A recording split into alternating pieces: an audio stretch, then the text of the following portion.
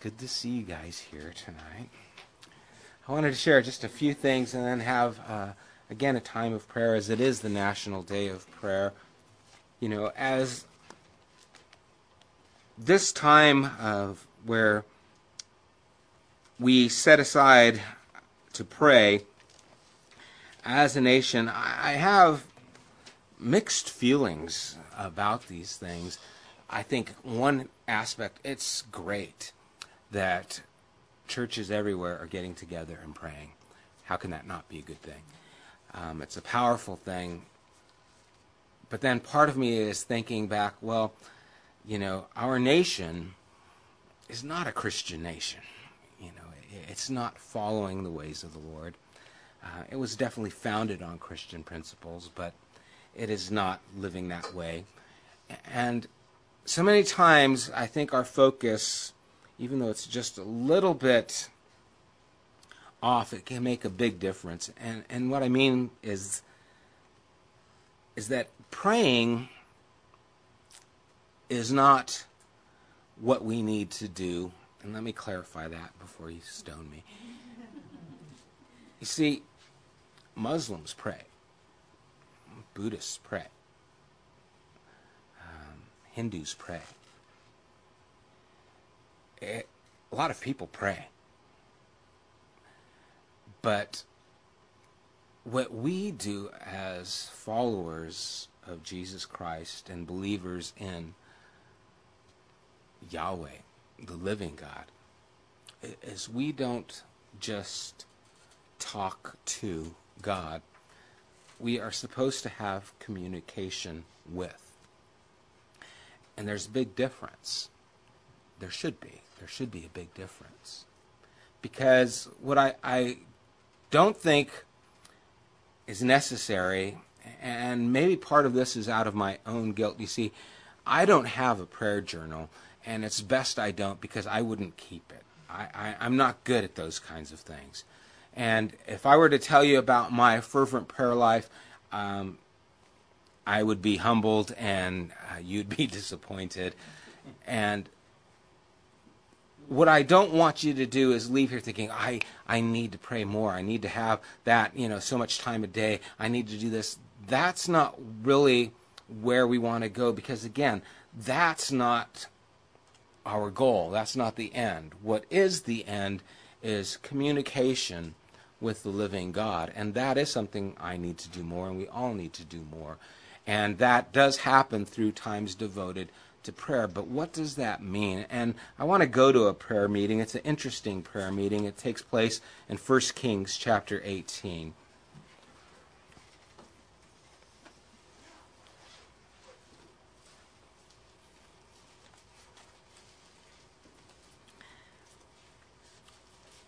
First Kings chapter 18, starting in verse 16. You guys are probably familiar with this story as Elijah confronts the prophets of Baal on Mount Carmel, just up north there, on your way to Monterey. It says, So Obadiah went to meet Ahab and told him, and Ahab went to meet Elijah. When he saw Elijah, he said to him, Is that you, you troubler of Israel? I have not made trouble for Israel, Elijah replied, but you and your father's family have. You have abandoned the Lord's commands and have followed the Baals. Now summon the people from all over Israel to meet me on Mount Carmel, and bring the 450 prophets of Baal and the 400 prophets of Asherah who eat at Jezebel's table. So Ahab sent word throughout all Israel and assembled the prophets on Mount Carmel.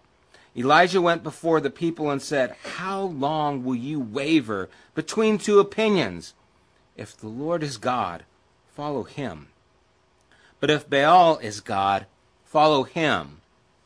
But the people said nothing. Then Elijah said to them, I am the only one of the Lord's prophets left, but Baal has 450 prophets. Get 2 bulls for us.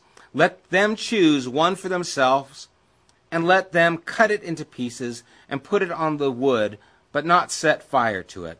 will prepare the other bull and put it on wood, but not set fire to it. Then you call on the name of your God, and I will call on the name of the Lord. The God who answers by fire, he is God. Then all the people said, what you say is good. Elijah said to the prophets of Baal, choose one of the bulls and prepare its fire. Since there are so many of you, call on the name of your God, but do not light the fire. So they took the bull given them and prepared it. Then they called on the name of Baal from morning till noon. O Baal, answer us, they shouted. But there was no response. No one answered. And they danced around the altar they had made. At noon, Elijah began to taunt them. Shout louder, he said. Surely he is a god. Perhaps he's in deep thought or busy or traveling. Maybe he's sleeping and must be awakened. So they shouted louder and slashed themselves with swords and spears, as was their custom, until their blood flowed.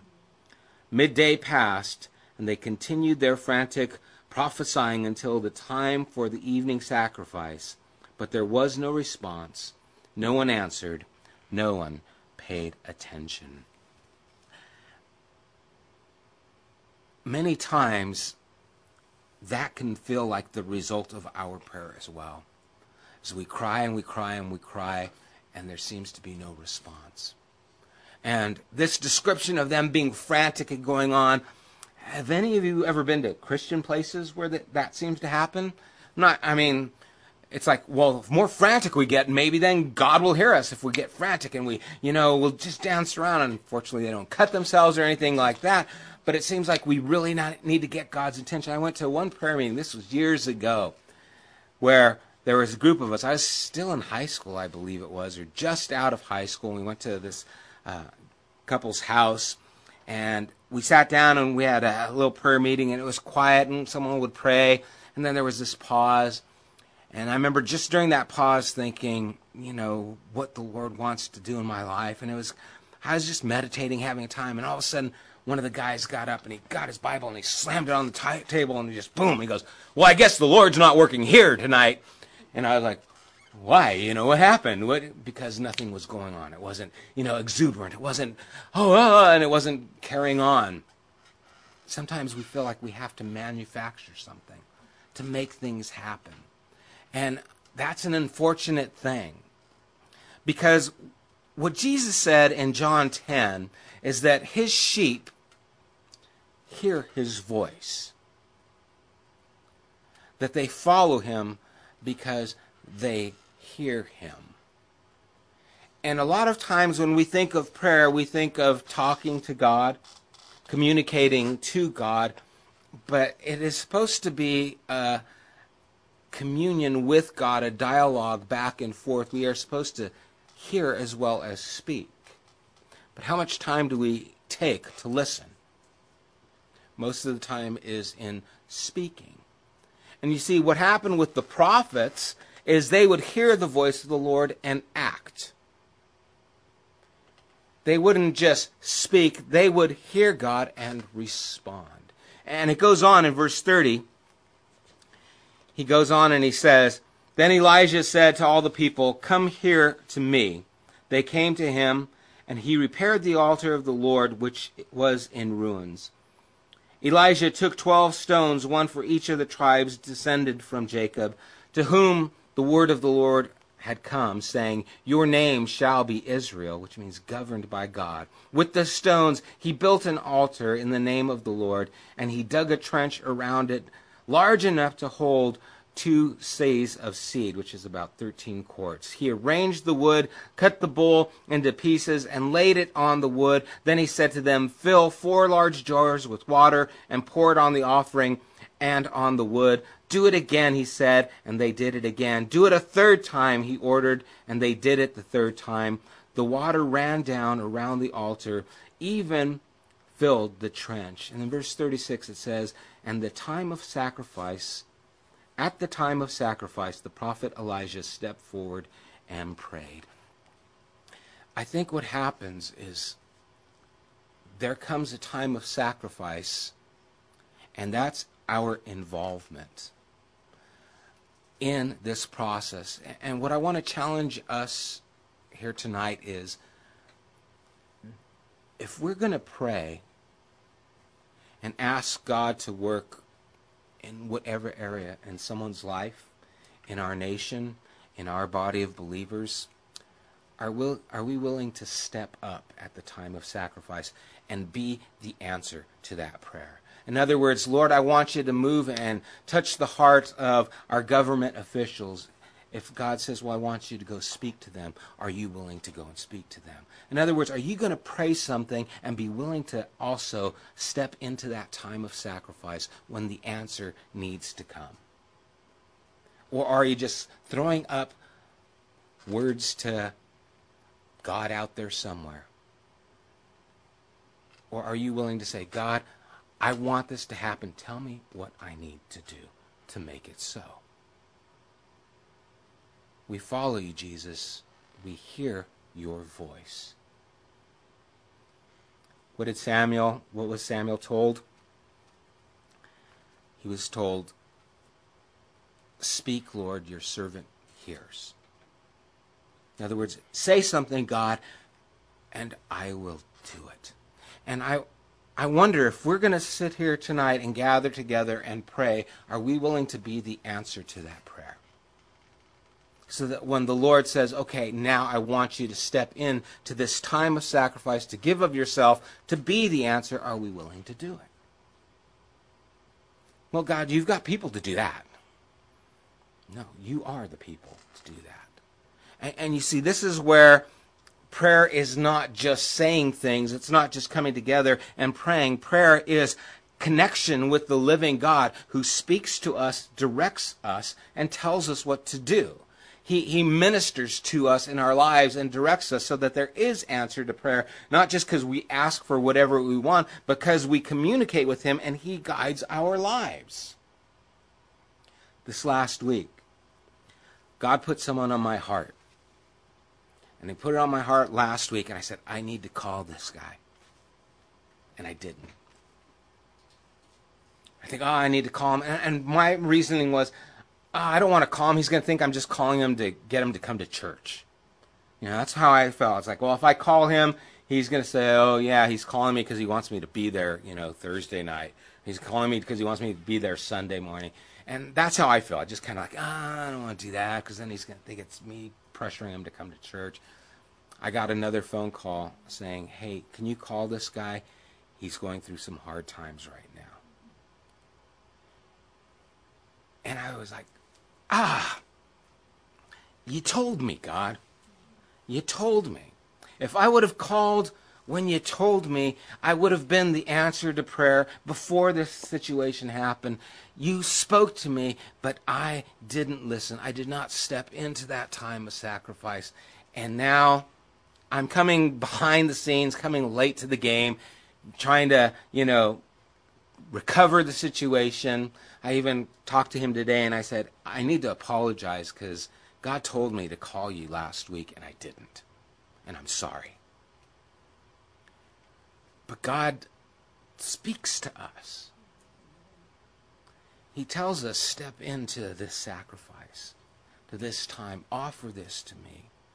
Hear my voice and respond. And as we're going to be coming before the Lord and just praying, we're going to be worshiping God, we're going to be asking of God to work in the lives of our family, of our community, of our friends, of our nation.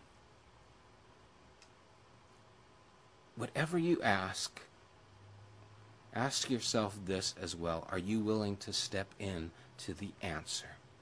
If God says, okay, you want this, then I want you to do this. As the story goes on, just concluding it, verse 36, he says, O Lord, God of Abraham, Isaac, and Israel, let it be known today that you are God in Israel, and that I am your servant, and have done all these things, at your command. In other words, I heard from you. What I've done is what you have told me to do. Answer me, O Lord, answer me, so these people will know that you, O Lord, are God, and that you are turning their hearts back again. Then the fire of the Lord fell and burned up the sacrifice, the wood, the stone, and the soil. It also licked up the water in the trench. When all the people saw this, they fell prostrate and cried, "The Lord, He is God! The Lord, He is God!" If we will be obedient and hear the voice of the Lord and do the things that God says, then the people will be able to see God and will respond and say, "The Lord is God, the Lord is God." Look at what He is doing. He is supernaturally directing His people, working in their lives, changing their lives. The Lord, He is God. He is God. I don't want to just come and spend some time praying and saying words. I want to come together and say, "Okay, God, speak, we listen, and what you say, we will do. I'm going to do the things that you command. We are your sheep. We hear your voice. Speak." We're listening.